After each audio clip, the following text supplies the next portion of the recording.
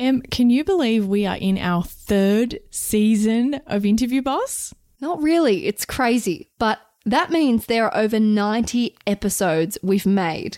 Oh my God. Scrolling through all of our episode titles, you might miss an episode that actually is exactly what you're looking for. Yes, we get so many messages of people asking us to do an episode on something and we're like, we already have. So we've put together playlists to help you find the episodes that are best suited to you. If you're applying for jobs, we have episodes about resumes, cover letters and job ads. If you've been offered your dream job, we have episodes on resigning, exit interviews and how to impress at your new company. Yes, and we even have a playlist for if you have an interview like tomorrow and you need just our most recommended episodes, just the ones you really need between now and then. Exactly. It is all there for you. You can browse by category. Check out the playlist at www.interviewboss.com.au/podcast. And I just think take the philosophy of engage meaningfully, share valuable insights and updates. If you love an article, share the link. Tell people why you loved it. Like just, share information that you think is genuinely going to help people. If you see people in their update share something, cheer them from the sidelines. Congratulate them. Hey everyone, and welcome back to Interview Boss. My name's Emma. I'm a 3rd-year journalism student who's teamed up with my sister to give you advice, inspiration and support when you're looking for a new job. Sarah is a HR and recruitment professional, and together we're excited to give you guys all the tips, tricks and behind-the-scenes knowledge to help you in your career. Hey Em, and hello everybody. Today we're talking all things LinkedIn, and to help us with that, we've brought in the expert. Karen Hollenbach is an independent LinkedIn specialist trainer and the founding director of Think Bespoke. With over 10 years LinkedIn training and LinkedIn profile writing experience in Australia, Karen was rated as Asia Pacific's top 10 LinkedIn experts in 2019. So Karen, thank you very much for joining us today. Can you give us a bit of a backstory on your career and how you got where you are now? Well, I began as a marketing graduate and decided that I would progress my marketing career by starting in a sales role. So I did that and climbed the corporate ladder working for an amazing organisation called Diageo Australia. At the time it was called Guinness UDV, which people would know about that brand. So I'd call myself a corporate escapee because towards the end of my tenure with Diageo, I had actually had 2 children. So I went out on maternity leave twice, and it was while I was on mat leave the second time that I made the decision to retrain as a secondary teacher, and it had a lot to do with the feeling that I couldn't have it all and I needed to really think about how I turned up as a parent. And so through that, I retrained and was offered a redundancy at the end of that. And because I'd been with the organisation for such a long time, that brought me breathing space to finish my studies and really think about how I was going to transition into that next phase of my career. And interestingly, even though, 11 years on from that, I now have a successful educational consultancy specialising in LinkedIn, at the time, running my own business was not a goal at all. As a mother of 2 young children, I wanted to show up in all areas of my life. I love working. I really enjoy contributing, and I've always been quite ambitious in my career. So I was offered an executive outplacement and I worked with Right Management, and at the time they introduced me to LinkedIn. So I just thought it would be the tool that would enable me to find that next job. As I really thought long and hard and went through their executive program for outplacement, I really decided that I was going to have a go at probably what's called a portfolio career now. It has sort of an actual term where you can do a few different things. At the time it didn't. So I finished my studies. I went on to work briefly as a secondary teacher, but I moved very, very quickly into corporate training. So I was employed by a training organisation, and then I really built my confidence as a business owner. Started off as a resume writer and LinkedIn profile writer, which is why I love what you guys are doing. There was nothing like this available when I sort of first started traversing career decisions or started doing my marketing degree or graduating from my marketing degree at RMIT. So I established my business and really used LinkedIn to nurture my network, raise my profile, and I'm sure we'll talk about a lot of how others can do that today. And over time, I really built this reputation. I was originally supporting people who are in active job search, and we still do, but really within about probably 3 years or so of establishing Think Bespoke, which started off as Bespoke Professional Resumes, I think is worth sharing with you both. But as I got sort of big girl about my business and took it a little bit more seriously, a lot of my colleagues who had worked in corporate and were sort of watching my journey asked me to do for them what I was doing with my personal brand on LinkedIn. So I really embraced the concept of thought leadership and niching in my subject matter expertise. And as a content marketer, so I'm a trained marketer. That was my undergraduate degree. I did my graduate diploma in secondary teaching. So because I had that strategic marketing experience, I really worked out how to engage meaningfully with my community to sort of build my brand. And I love that. I looked through, I was saying before, your podcast episodes, I love that you're talking about storytelling and that you're really sharing with people a sense of how you really need to turn up as a career professional, especially online. So I think timing's everything. And I like to say to people, it took me 10 years to become an overnight success. In 2018, I was ranked in the top 20 LinkedIn experts in Asia Pacific, and in 2019, I was ranked in the top 10. I think I landed as number 6. Importantly, while I love peer reviews and I'm very proud of that sort of expert status, what's really important is sort of referring happy clients. So Think Bespoke celebrated 10 years of business last year. We became a company in 2015. I lead a collective of freelancers. So importantly, motherhood has still absolutely maintained a priority, and I didn't laugh during COVID, but I thought it was very interesting to see people adjust to the home office environment, because for people like me, it was really embracing a culture that I have nurtured since taking that outplacement and really re-engineering my career so I could turn up meaningfully in all areas of my life. So I love that. I love the sort of concept of your podcast and what you're doing to really enable people to think about how they're being successful in their career and all the sort of nuances of the tools that they need to use, because I think it's really overwhelming for people to know where to start. So hopefully today I'll be adding some tips from a LinkedIn perspective. Yeah, I really love that story. Thank you so much for sharing. Yeah, wow. Congratulations. That was a career story and a half. Well, amazing. You've got to take control of the sort of the life you want to live for yourself and you want to create for yourself. And that sounds like a quote that we'd all engage with on Instagram, but how you actually do that is really different for every single person. And for me, it meant, my career change took time too. From the point of making the decision to where I am now, it's been a whole lot of hard work. Yeah, and I really enjoy how everything's kind of come together with your marketing background and the teaching, and you're actually leveraging all of those. It hasn't been a career change where you've left something behind. I'm sure you're using a lot of those skills and experience in, the business that you've built today.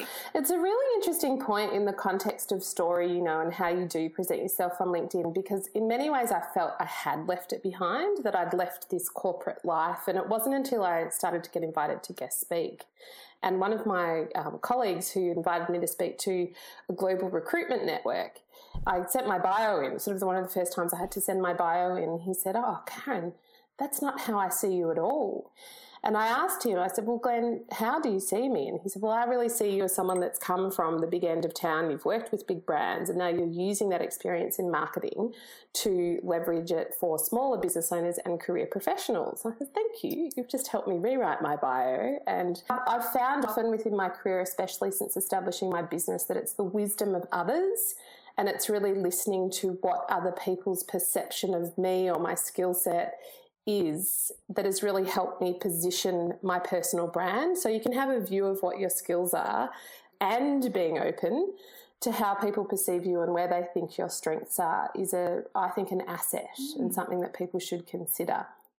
I love how the plan was never initially the LinkedIn thing, but you just sort of fell into it. I think I love when that happens. And what does your role as a LinkedIn expert involve? Well, my niche is really content marketing, and from what that means for people listening is it's turning up as a subject matter expert to share all the things, all the questions that people have got about LinkedIn. And so I was never trained in content marketing as a marketing graduate. It was a concept that came to me. And it was around the time when I first established my business. And it was sort of said that if you had this approach of content marketing, that you would be really clear about the client communities that you serve, that you would share content, and that could be video, it could be podcasts, it could be blogs. For me, it was blogs. I wrote a blog every week for the first 5 years of my business, and that you will attract, acquire, and engage the community that you want online. Now, I thought, is that a joke? I just have to write blogs and people will sort of flock to me. And it didn't, nothing's a silver bullet in business, but my LinkedIn expertise now is really showing people how to get a very, very clear focus on who are the ideal clients that they serve, who are the ideal organisations who they'd like to work with, where do they want their career to go, whether that be as a job seeker or whether that be someone who's established their business. And it's making sure that the story they tell online and the way they present themselves on LinkedIn is really serving those communities, because I think what can happen is people can fall into the trap of comparing themselves to their peers and worrying about what people are thinking about them, whereas it's much more productive from a career progression point of view, I think, to be sort of focused on the prize and thinking about what you want to be known for and who you're trying to influence. And I think my expertise is also very much in that space of beginners. So I really like holding people's hand and showing them how to unlock all the free features of LinkedIn. My personal and organisational mission is to help people unlock their potential. I've worked hard on cultivating, who am I? What is it that's relevant to talk about? What's compelling? What's appealing? What's still 100% genuinely me and my story? So I get great pleasure through my LinkedIn expertise in really drawing people out, understanding what their superpowers are or where they would like to head, and then really showcasing that on LinkedIn so they can engage meaningfully with their current community, but also create opportunities for themselves. And I think that my niche is special because there's lots of very sophisticated and salesy transactional LinkedIn trainers out there, and I think they absolutely play a role. I'm not sort of disqualifying them as experts, but certainly my niche is to help people get out of their own way in lots of ways and embrace their online identity, because it's scary, right? I say to people, what you put online, you might as well put it on a billboard, because everyone can see it, everyone's going to judge you.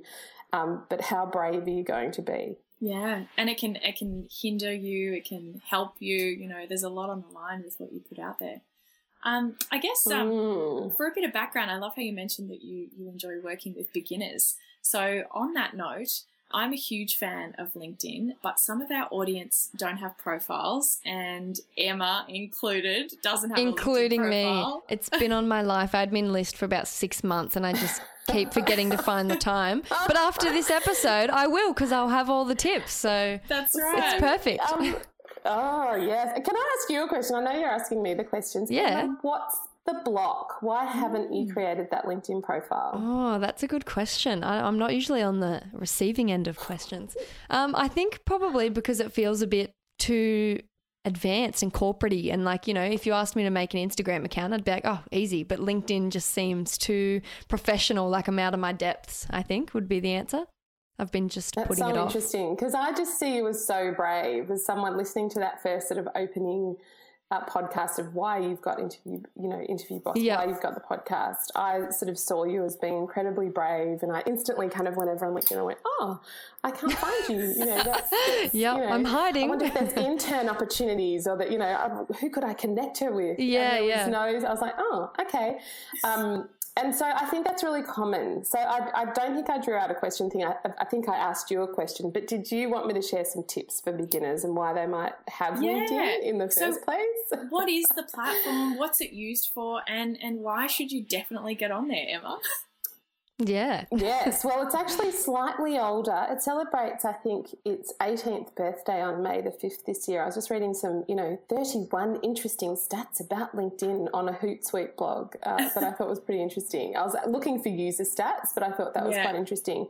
So it's actually the oldest social media if you choose to classify it as social media. And I personally do not classify it as social media. So, Sarah, you would know this, that LinkedIn really established itself originally as a Rolodex. So the way it was set up and the way maybe some people find the user experience not as thrilling as Instagram and Facebook and other, we could talk about Clubhouse, we could talk about all the sort of moving pieces that exist in the social world of social media. So it was originally really set up as a Rolodex, a way of staying connected to all your professional community, but most importantly as a place to find a job or to find people to place in jobs. So it very much, its heartland started as a place for job search. So you can set up your LinkedIn profile. So originally you could set up your LinkedIn profile, people would post jobs, you could apply for the jobs. There's heaps of recruiters on there, there's lots of hiring managers on there. It's where most people will probably look you up. Now, other more social platforms, they'll absolutely look you up. And I heard your episode, heard the one around social media, and she was talking about Spotify and all the other places that people can find you.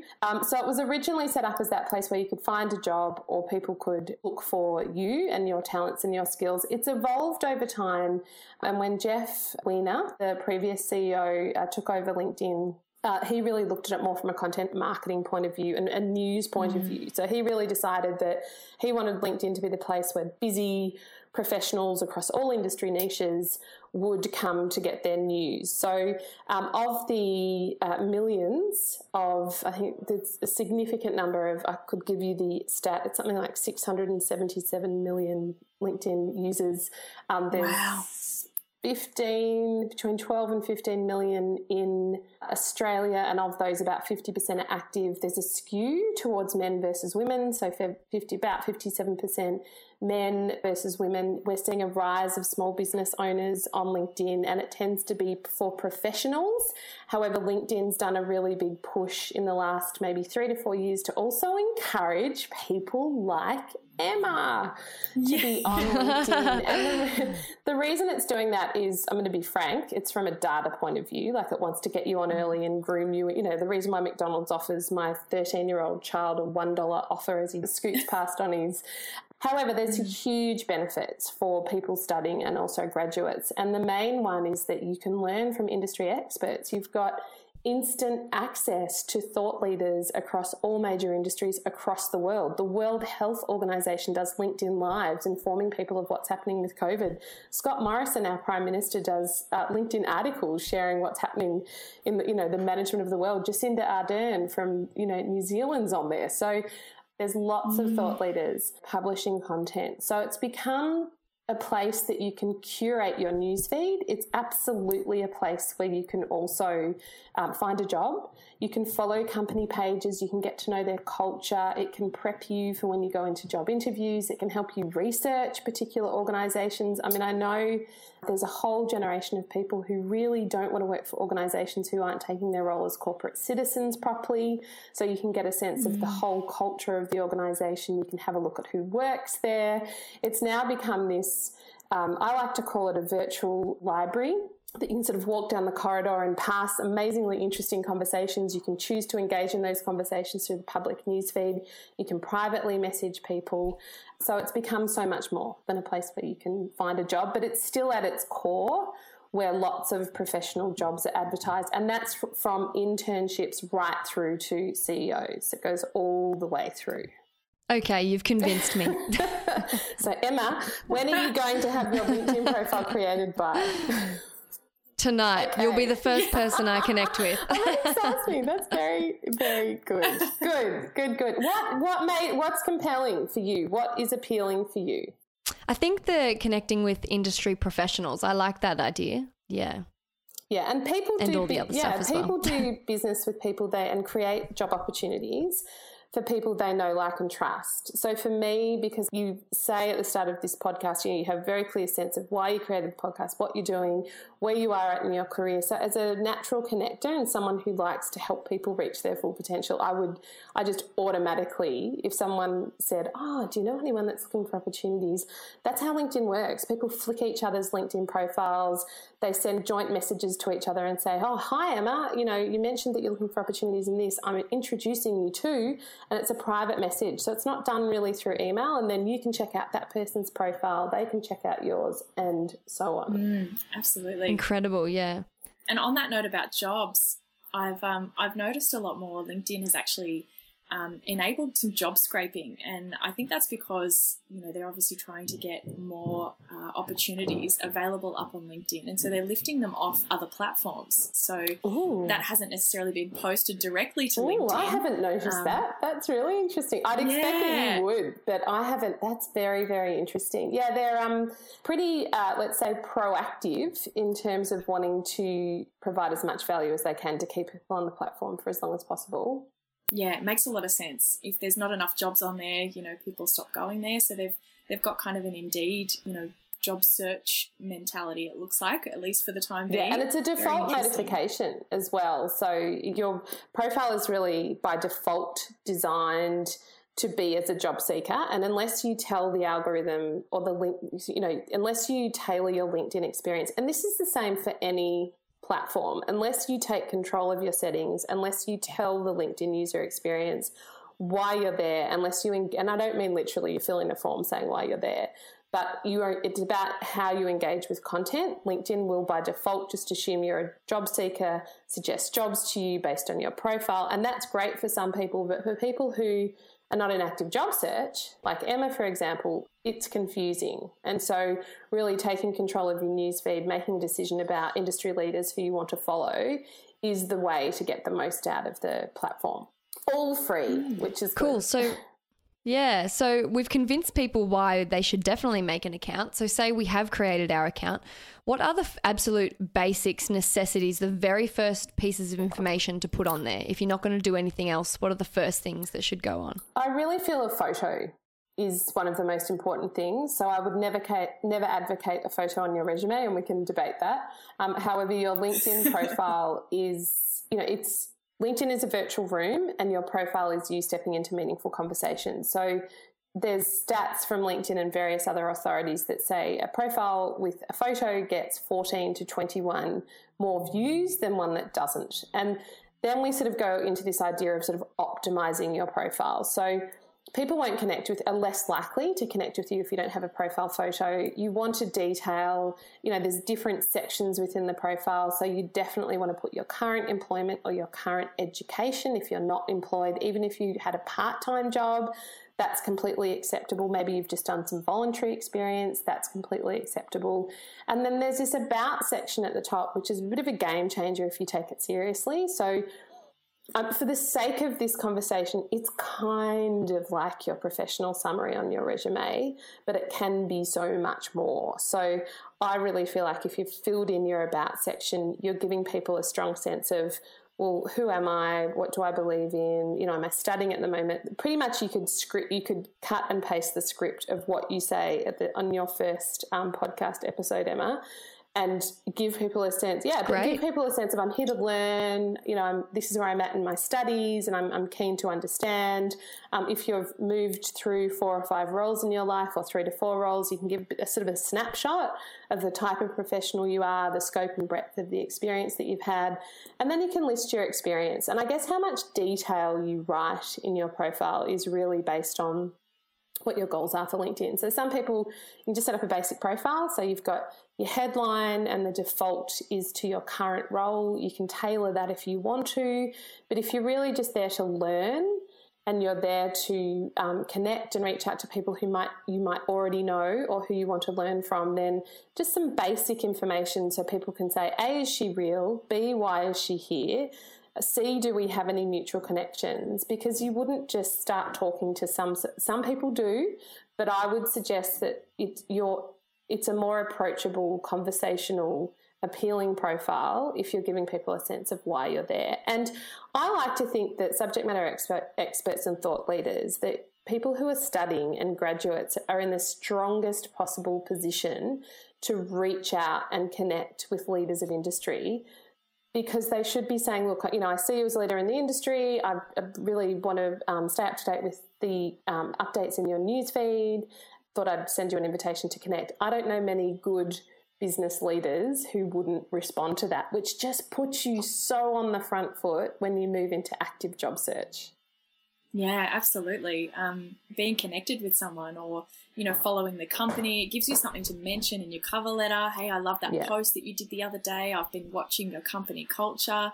It can give you a huge leg up when you're starting to apply for jobs. Yeah, definitely. So now that we have the basics, and there might be some people out there listening who, you know, they've created their profile a while ago, they've been on the platform, but they haven't done much with it. What can you do to take your profile and your experience to the next level? Well, there's a few things you can do, and LinkedIn's always offering new features. So people may or may not still be able to access the pronounce your name feature, which was available on your profile a little while back. I think it's dropped off. You'll find features are beta tested and A/B tested. You could tailor your headline. You could look at the featured section of your profile, which allows you to drop in links, posts, articles, and external links and PDF documents. So if there's particular projects that you've worked on, you could have a go at, I call this idea of tending to your LinkedIn garden. If you have worked in some roles, you could request recommendations from people quite senior that you've worked with, and that can publicly be displayed on your profile. So it's kind of like a Google review for you, right? You can say anything you want about yourself on your profile, but to have a leader of a particular organisation give you a recommendation is as powerful as a referee in a resume or a testimonial for a business owner. You could also curate your skills. So you could have a real look at your skills and say, well, I can list up to 50 skills. Are they relevant? You could ask your connections to endorse you for those skills, to say, look, don't just take my word for it. 99 other people have endorsed me for LinkedIn training. And then the game changer with LinkedIn, when you really start to get value from it, is to curate your newsfeed. So you want to go into the main newsfeed. You want to decide the organisations who you're going to follow, the people you're going to follow. You might, you can follow hashtags, so you can choose the hashtags that you wish to follow. Be careful with that one, because I can go and look at a LinkedIn profile and see all of the hashtags you're following. So if you've got some sort of fetish interest and happen to be following it on LinkedIn, I'd say it's probably not the spot to do that. Do that over on Instagram. So more the professional hashtags you can be following. So you can get into some really interesting conversations, or you can just have some interesting stuff come through your news feed.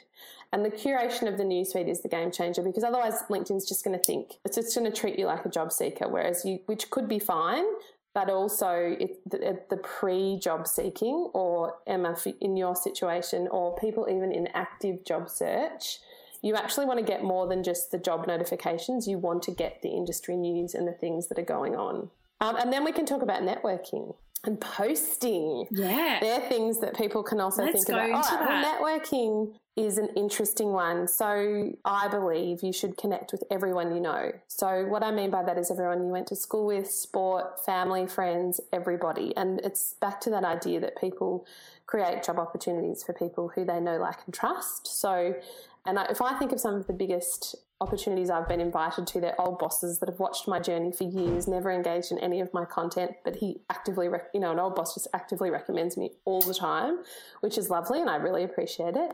So the networking piece is making sure you're sending tailored invitations to connect for everyone that you know. And if people tend to access their LinkedIn profiles from their phone, be really careful with this one, because if you hit connect from your phone, it just sends them a templated message, which some people will not accept invitations to connect if you haven't bothered to personalize the message. So you can just click to the right-hand side. Depending on so Emma, for someone like you who's just set up their profile and doesn't have many connections, LinkedIn's going to make it really hard for you to send invitations to connect to people. But once you've started to get more connections and LinkedIn trusts you more, sounds weird, doesn't it? Like it's a real person. It's not, let's be clear. You will then find it easier, and you'll just get used to how to send personalised invitations to connect. But in the early days, that's a bit more difficult. let's say you're going to a professional development event, or you've got particular conferences or people that you just really, really love and read and listen to. You know, maybe people listening have not connected with you, Sarah, on LinkedIn. I don't know what your connection criteria is.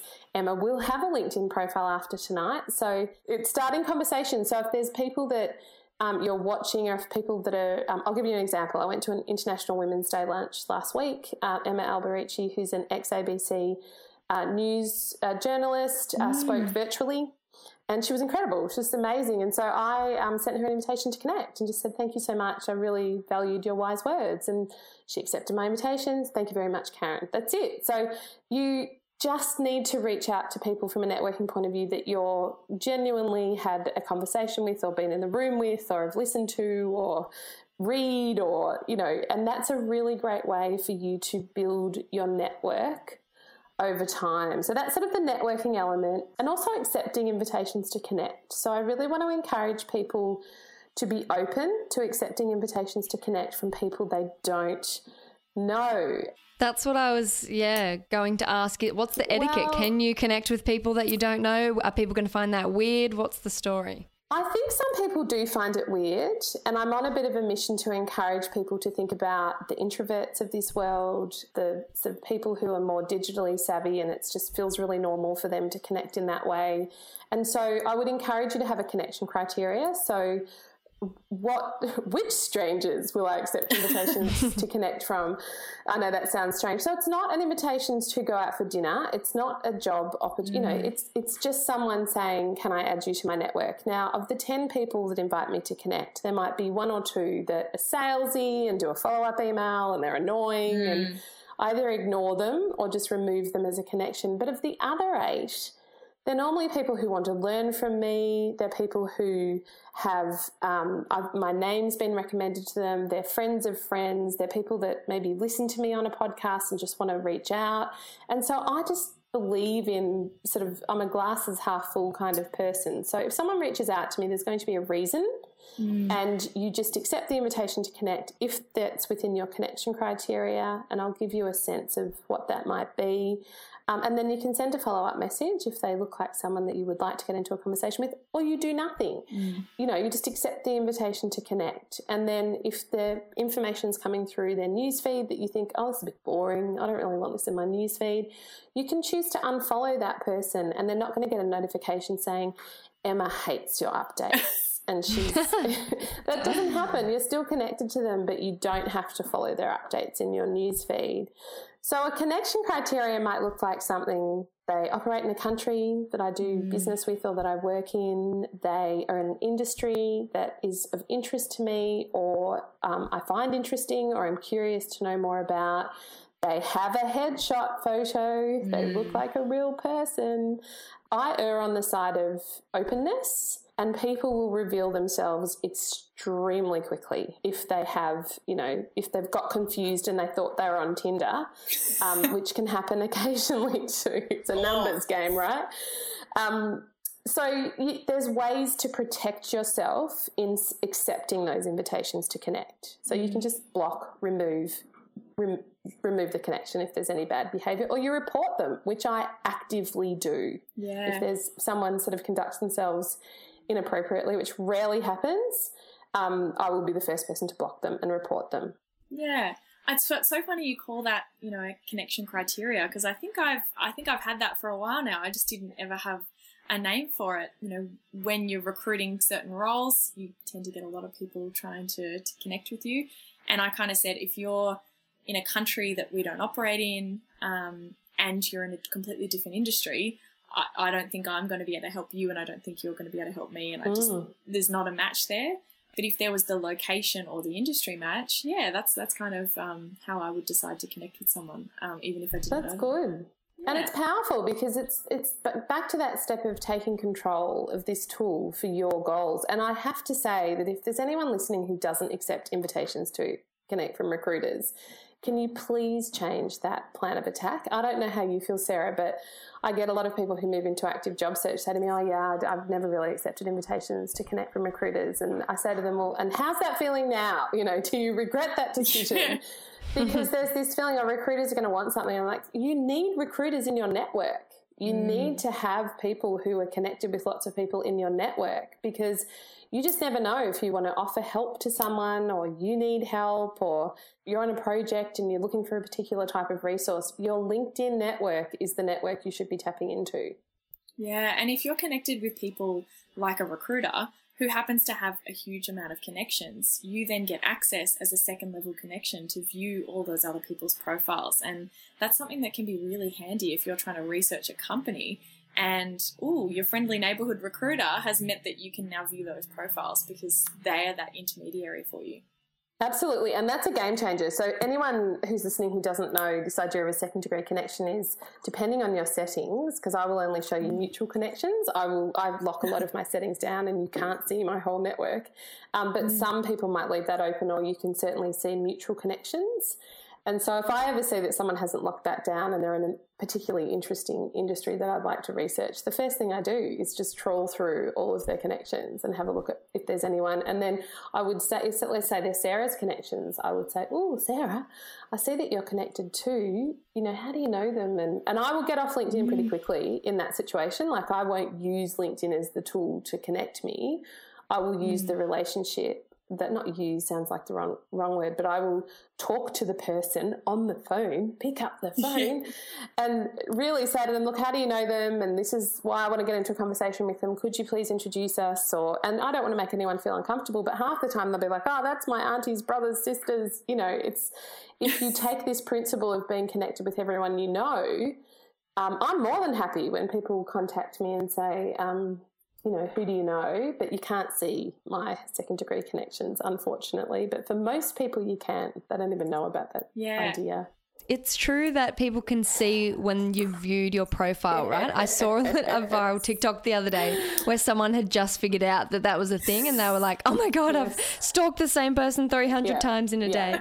So that is a thing. Yes, it's a thing. And old boyfriends, I mean, if we want to talk about the mistakes people make, the number of people that know they have old boyfriends and girlfriends looking them up weekly, it's like, change your settings.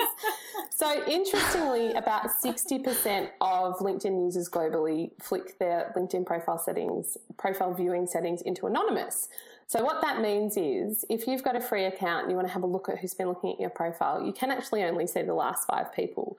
But if one of those last 5 people didn't have their settings clicked to anonymous, you can see exactly who's looking at you. And apart from the stalky element of that, I love it as a conversation starter. So if it's a first degree connection, I will actually message them, depending on who it is. Like, half the time I'll know why they're looking at me, but I've just had a conversation with them, or I will actually send them a message and say, I see you're looking at my profile, how are things going with you? Or if it's a second degree connection that's in potential client, or if it's a particular industry I'm interested in, I will actually send them a personalised invitation to connect and say, LinkedIn tells me you're recently looking at my profile. Now, I have to say, I don't have a great hit rate with people accepting, because probably half of them go, oh my goodness. Panic, she's onto me. She's onto me. She knows I'm looking. They say nothing. But the ones that do accept say, oh yeah, I got your details from, or I see that your skill set's this, and I hope I could have a conversation about this. So really, there's a lot of data related to your LinkedIn profile, whether it be your analytics or who's been looking at your profile. And analytics are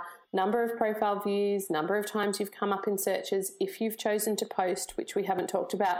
So you can go into visibility, privacy settings on the top right-hand side of your profile, visibility, and you can choose to be completely visible, which means you can see who's looking at you and they can see if you're looking at them. But use that to your advantage, right? Think strategically about that. Go onto Facebook if it's old flames. Maybe not LinkedIn is the place for that. But really use that strategically. And there's 2 other options. One is it'll tell you sort of title and industry, and I don't recommend you choose that option because it's really easy to work out who you are, or completely anonymous. So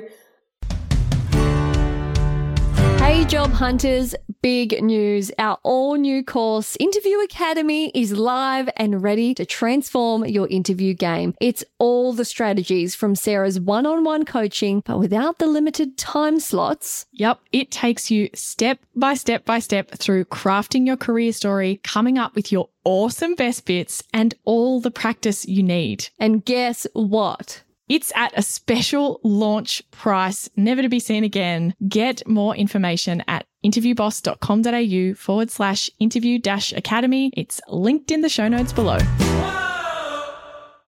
Emma, let's just say you've set up your LinkedIn profile and you're like, how am I going to write this? So, of course, the first thing you do is go to my blog and read all my very helpful articles. But what you could also do is have a look at people who you would, I always have this kind of 10-year measure. Who's 10 years ahead of me in my career? What does their profile look like? And so for me, that's looking at people who are starting to take on board roles and are sort of doing not-for-profit or pro bono work, things like that. So for Emma, you could look at, well, who do I want to be in 10 years? What sort of role do I want to be in 10 years? And you can look at the way they've written their profile, but do that in anonymous mode before you've written your profile. And I'm not suggesting for a minute that you should copy people's profiles, but this cultivation of voice.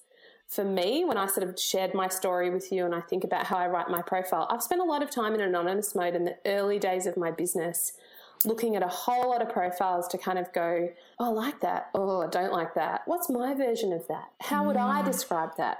So I'm not advocating cut and paste other people's profiles. I'm just saying seek comfort in the safety of other people's words. And then that will really help your subconscious go, okay, probably write it the next morning.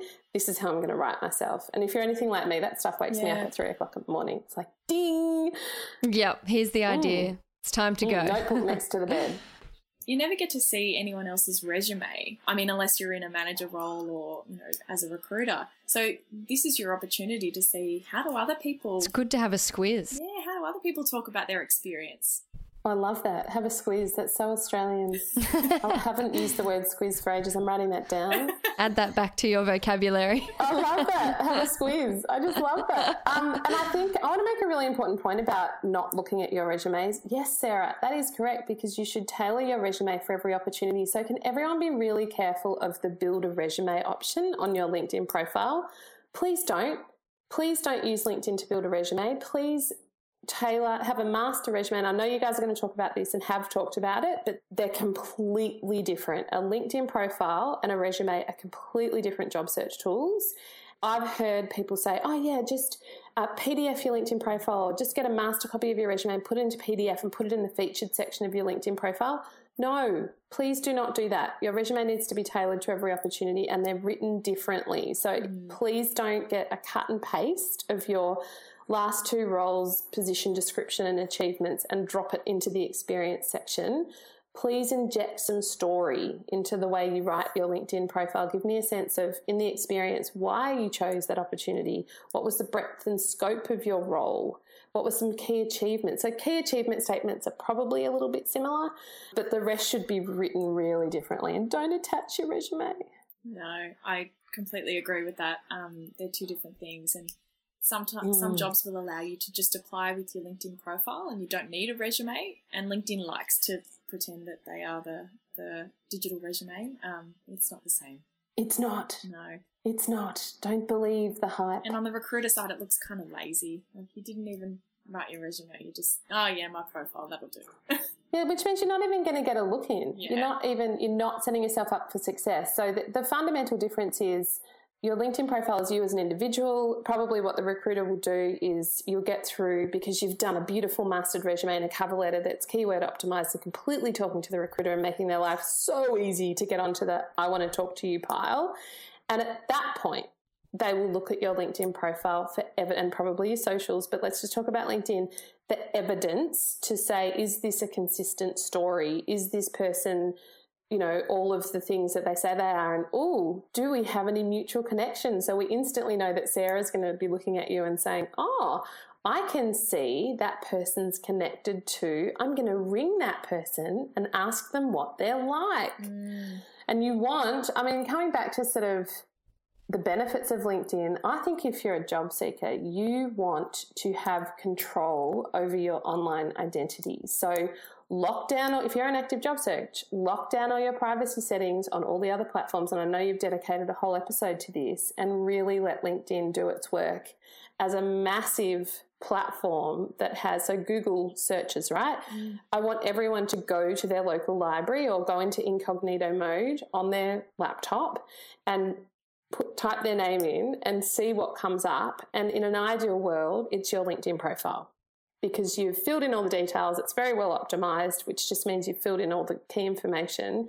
And so that's what people see when they look you up online, not other things that would make you less employable.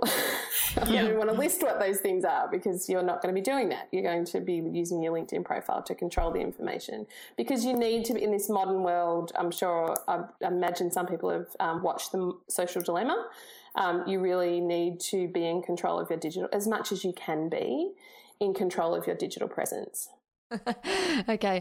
We touched on before that we hadn't spoken about it yet, but what kind of content should you post on LinkedIn? Because posting content is a way to boost the profile, make you more relevant. What kind of things do you want to see? I think there's two types of posting, and I do talk about this in the context of networking too. I think there's passive posting and there's active posting. So, and that applies to networking as well. So the passive posting is taken my advice, you set up your profile, it's talking to what you want to be known for and the people you're trying to influence, so it's a well-written profile. You've then curated your newsfeed. So the first step with posting is to really, the activity could be liking, commenting, sharing. So we haven't created any of our own content at this point. We're just seeing authoritative articles, interesting updates that are completely consistent with how we want to show up as a professional on LinkedIn. And that alone can be all people do on posting, because depending on your public profile settings, people can actually look at your profile even when they're not connected to you. I can actually look at your profile and I recommend complete public profile visibility even without being logged into LinkedIn, and I can view your activity. So one of the first things people will do if they're checking you out on LinkedIn for a variety of reasons, and we've gone through what those reasons might be, is have a look at, click on activity, bless you, and have a look at what you might be liking. So I think that people will look at your activity. So you want to sort of think about, one of the common mistakes people do is to engage with rants and inappropriate behaviour on LinkedIn. And don't you hate it with, and so you want to be really careful from a professional perspective of what you like and comment on, and not engaging in rants. So that's sort of the passive posting that I know you're not actually posting, but by commenting, every time you comment, like, engage with any content. So engaging means you can have 6 different reactions on LinkedIn. You can like, you can love, you can find it insightful, you can find it curious, there's all these different reactions. Have fun with that. Or you can comment, which means if you've reacted or you've commented, it comes up in your newsfeed and people see, they associate your name with that comment. So there's a concept in marketing, here we go, using my previous training, of brand osmosis, right? So the things that I associate myself with, the topics that I talk about, by default, they kind of rub off on me. So if we're always sort of complaining about our premiers and our leaders of our country, how is that going to reflect on you professionally? Not well. However, if you're sharing innovative solutions or liking and commenting on things that are consistent with where you're heading in your career, then that's going to serve you really well. And it's going to tell a potential stakeholder, whether that be an employer or whoever, what you're like as a professional. So you need to be quite strategic. So the active posting, I want people to be really careful with that. So unless you're really trying to establish thought leadership and you're choosing to publish LinkedIn articles and you're a lover of the written word and good at writing, or you're a good videographer, be careful with posting and think carefully about sharing content that's adding value to your community. So you can create polls, you can create events, you can just post text updates. There's this real theme post-COVID of people demonstrating vulnerability on LinkedIn and showing their pre-LinkedIn profile photo of looking very slick, pre-COVID LinkedIn photo of looking very slick and corporate, and their post-COVID photo of leisure outfit and wet hair. I mean, it's still a professional networking platform, right? So think carefully about what you post. So here's some examples of what you could post. You go to a conference, you go to a professional development event, you're at a Zoom event, online event. You would share, thank you to mention, so mention the people who led or facilitated the community or that particular conference, and say what you enjoyed about it. Or 6 or 12 months into your podcast and you decide to share, here are the 6 things you might write a LinkedIn article, Emma. Here are the 6 things I learned about running a podcast with my sister. and how our middle sister feels about the fact that she wasn't invited, you know. But, you know, so you've really got to think about, what do I want to be known for? Who am I trying to influence? How is the content that I post reflecting that? How am I adding value to the communities who I serve? So you might choose to do a LinkedIn article once a quarter, once a month. You could add it in the featured section. If you're in active job search, I would be very, very careful with that step. If you blog, it would make lots of sense for you to do that. If you vlog, it would make lots of sense for you to apply for LinkedIn Live and stream live from your profile. So it just depends. The posting, I like people to be cautious though, not to sort of go, oh, I've got to post something on LinkedIn this week. It's not Instagram. It's your professional self, and it's a footprint that will be there in the future. Yeah, and I've also noticed as well with you know, the posts that I've done, that they're not quite the same as other social platforms like Facebook or Instagram. They don't disappear off the feed after a day.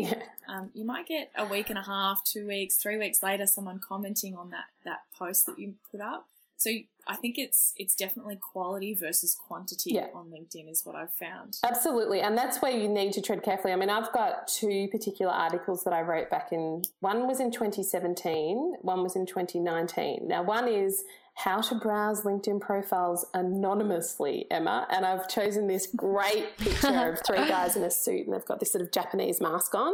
And so I think the visual is really compelling. And I also think the title of the article is heavily Googled. So what's happening is people are Googling how to browse LinkedIn profiles anonymously, and then my LinkedIn article is actually coming up. And so every single week since 2017, I've had 2 comments this week. People will comment and ask me something about, they'll just come in because they'll go, oh, LinkedIn expert, she's written an article on it. I can see 350 comments. I'm going to ask another comment. So people just use it like LinkedIn help desk. I'm going to ask a question about it. So I've also got another one, how to mention people and organizations in a LinkedIn, you know, in the comments and in a LinkedIn update. That's something that people Google a lot. Posts are not as searchable on the internet, but LinkedIn articles are quite searchable. So, and you can also use that to your advantage, which I do, but I'm not in active job search. So you need to be really careful with that element. And I just think, take the philosophy of engage meaningfully, share valuable insights and updates. If you love an article, share the link, tell people why you loved it. Like, just, you know, share information that you think is genuinely going to help people. If you see people in their update share something, cheer them from the sidelines, congratulate them. You know, let them know that you're engaging with their content and that you think they're fabulous. I mean, there is nothing wrong with coming from a place of being positive, encouraging and collaborative. I think that will serve anyone's personal brand really well on LinkedIn, which is why I really like the idea of this sort of passive posting, you know, right off the back of other conversations, get into conversations with other people, share your opinion, give a perspective. I don't want people to feel pressure to post. You can, but there's lots of other things you can do. Yeah, that's so true. So what is one of the most common reasons that you find that people come to Think Bespoke for their help with their profile or in their kind of networking profile building process? Well, often it's people want to understand how to write their profile properly. So they're either moving into active job search or they're thinking about their next career move. So LinkedIn profile updates are something that we're known for and we've done since way back when I first wrote resumes, and then I moved into writing LinkedIn profiles. The second one is really the how to network on LinkedIn and that sort of networking etiquette. So we heard Emma talk about, she had this sort of block around the profile, which I think we've resolved tonight, Emma. For people who have the profile and want to play, like they want to have more presence on LinkedIn, but they're not really sure where to start. It's that sort of, Karen, can you just hold my hand and help me work out my game plan for LinkedIn? So that might be people who they have a point of view or they want to sort of progress within their career, and they want some of my clients get told by organizations, you're not active enough on LinkedIn. So that's certainly from senior leaders. I've got a client who's sort of now moving into board roles, and she's in a previous role, she was told you are not allowed to really have an online presence in the role that she's just moved into because she's in a customer-facing role. It's really expected of her that she will engage online. And I think it's sort of for more methodical, careful, deeper thinkers, and maybe don't have as extroverted behaviours, but that sounds a bit anti-extrovert. I think extroverts can be methodical as well, that are a little bit cautious and just, Karen, show me how to do LinkedIn properly. Show me how to navigate it in a way that I'm not alienating my community. I'm not looking up the wrong people. I'm using the right manners, really, and I'm adding value and getting value from it as well. Awesome. And can you tell us about a success story of you or like a client or someone you know where an amazing opportunity came out of networking on LinkedIn? Is there just a lovely little story? Well, I have two. So one is a gentleman who, sorry, it's just funny because I've thought about what happened. So I had this thing come up that said, this gentleman has been celebrating 15 years at a particular company. And I sent him a message and said, are we celebrating or are we commiserating? Like 15 years, and I know him well, right? So it's an example of using notifications to start a conversation. And he said, look, actually, Karen, I'm so glad you've messaged me. Yes, we need to get my LinkedIn profile sorted. So we went down the path of really being clear about what did he want to be known for, who was he trying to influence, and he was moving out of a mainstream event business and wanted to run events in councils. So we updated his profile, and then he went through the process of, what do I do? And he started to just reach out to connections and say, hi, how you going? And so in the process of doing that, he got invited into an interview process with a local council and secured his job. So he didn't have to go down this. Yeah, it was a great story because he hadn't tended to his LinkedIn garden. He hadn't really taken it seriously, and he hadn't leveraged his network. And they're the basics. Like, that's not a sophisticated job search. I'm going to fix my profile and then I'm going to reach out to the people that I know. And I think, Sarah, that'd probably be your experience too, that you can, there's this concept of the hidden job market. So there's this idea that you can get opportunities created for you through your network. And that's why it's really important your profile's written to your goals and that you are conversational in your approach, because he could have just turned around and said, oh, yeah, I'm great, everything's fine. But he took the opportunity to say, look, actually, Karen, and, lots of conversations can be started like that. I know the first thing Emma's going to do is write her profile. She's going to send me an invitation to connect, say, Karen, you know how you said you're going to invite me into opportunities? These are the specific opportunities that I'd like to be invited into. And I welcome that because that's just using LinkedIn well. So I think it's really using LinkedIn to your advantage, thinking about why you want to use it, and then being active on it each and like every other day to kind of go, well, what's the information that's being presented to me?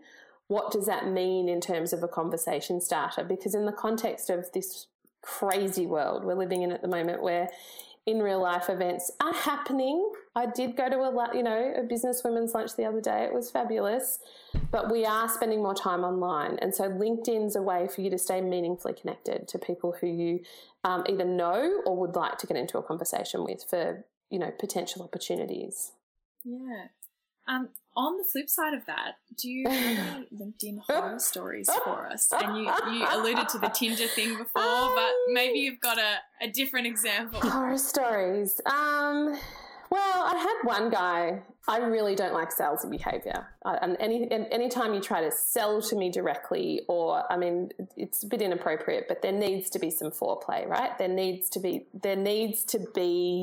a building of relationship before you start to try to sell to me. So there was this particular guy that sent me an invitation to connect, and maybe I broke my own rule about connection criteria, and I thought, we're on the side of openness, and I accepted it, and bang, within 24 hours, this very transactional email came through. And these were in the days where I sort of wanted to fight the good fight. I still want to fight the good fight. I just fight it a little bit differently now.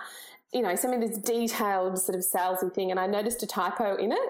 So I sent, he doesn't love a big typo for feedback.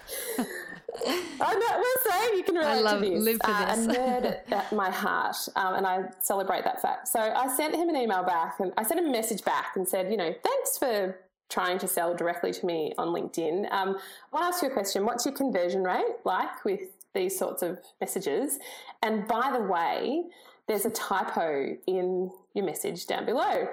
So he sends me, and I was nice in the way I said it. However, we're already in a slightly confrontational situation because he's, hello, who speaks to, it's like if I met you in real life event and didn't know you and handed you a brochure and said, I really think you need my LinkedIn profile update services. Here, take it. Like, that is just rude. It is bad behavior. It's not correct business etiquette.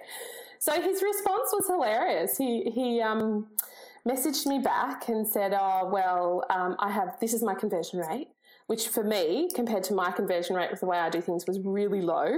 And, I don't think my services are suited for small-minded people like you.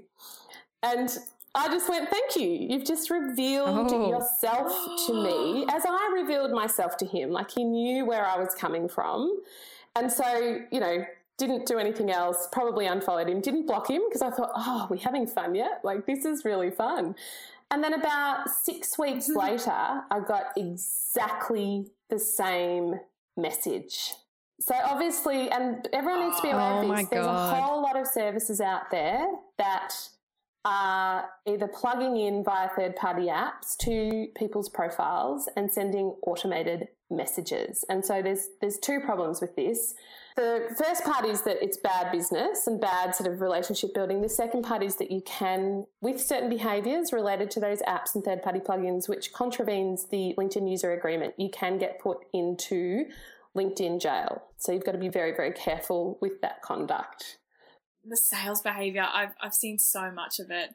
And my favourite was always when someone would try and use a connection request with someone important and use that as an excuse to email you. We would constantly get people saying, well, I've been speaking to your CEO, when what they actually meant was that they sent them a connection request. And the trickery kind of stuff doesn't work. I think be authentic on the platform. Absolutely. And it's just icky, right? And for that reason, I've locked down my privacy settings because and so I'm open to connecting, but once you're connected with me, you can't see my email because the number of people that put me onto an email list because I was a connection and they just thought, well, I'm going to export all of my list, or sent those sorts of messages and could see my mutual connections. They just can't do that now. And I've also clicked my profile over to follow, so it's difficult to send me an invitation to connect. But I'm a totally different ball game. It's because of the type of person that I am and my LinkedIn expertise.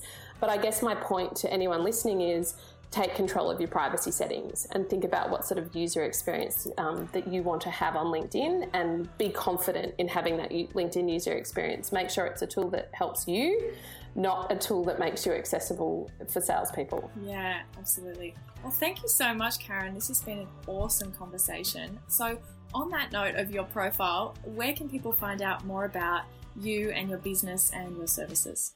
So you can check us out. I assume you'll put this in the show notes, but Think Bespoke, my website, come and say hi. There's a blog there that I write about, dedicated category to LinkedIn profile. Check out the resources page. I've got some free downloads, especially the LinkedIn profile checklist. I might give you the details of that so people can just say, I know she went through the things that I need to consider, but have a look at the LinkedIn profile checklist. And of course, anyone that's listening that wants to have a conversation about LinkedIn, please invite me to connect. You might be able to work out how to do it, or follow me on LinkedIn. And you can also find me on Instagram, and you'll meet my cat called Archie, who has a whole highlight. Yeah, Archie the cat. I love cats. Well, he went walkabout recently because we just got a dog and he wasn't very happy about that. And as Archie. I'll tell you what, as my vet nurse said to me, dogs will forgive you, Karen, but cats won't. Cats won't, no. They remember. So if you're not super confident on LinkedIn yet, but you do want to say hi, you can also find me on Instagram, which is @ThinkBespoke. Happy to be reached out to on LinkedIn or Instagram. And I guess that wraps us up for today. We've had a huge conversation about all things LinkedIn. I hope anyone out there who is considering making a profile, you're jumping on tonight, you're creating it, you're taking all the tips that we've gone through today, including getting that LinkedIn checklist. That sounds like an awesome resource. So thanks very much, Karen, for joining us. Pleasure. Thanks for having me, ladies. I've really enjoyed it. Thanks so much for listening to Interview Boss. If you want to hear more from us, make sure you hit subscribe. We're a new podcast, so if you liked this episode, we'd really appreciate it if you could give us a review so we can help even more people. For more advice, inspiration, and a supportive community, join us in the Interview Boss Facebook group.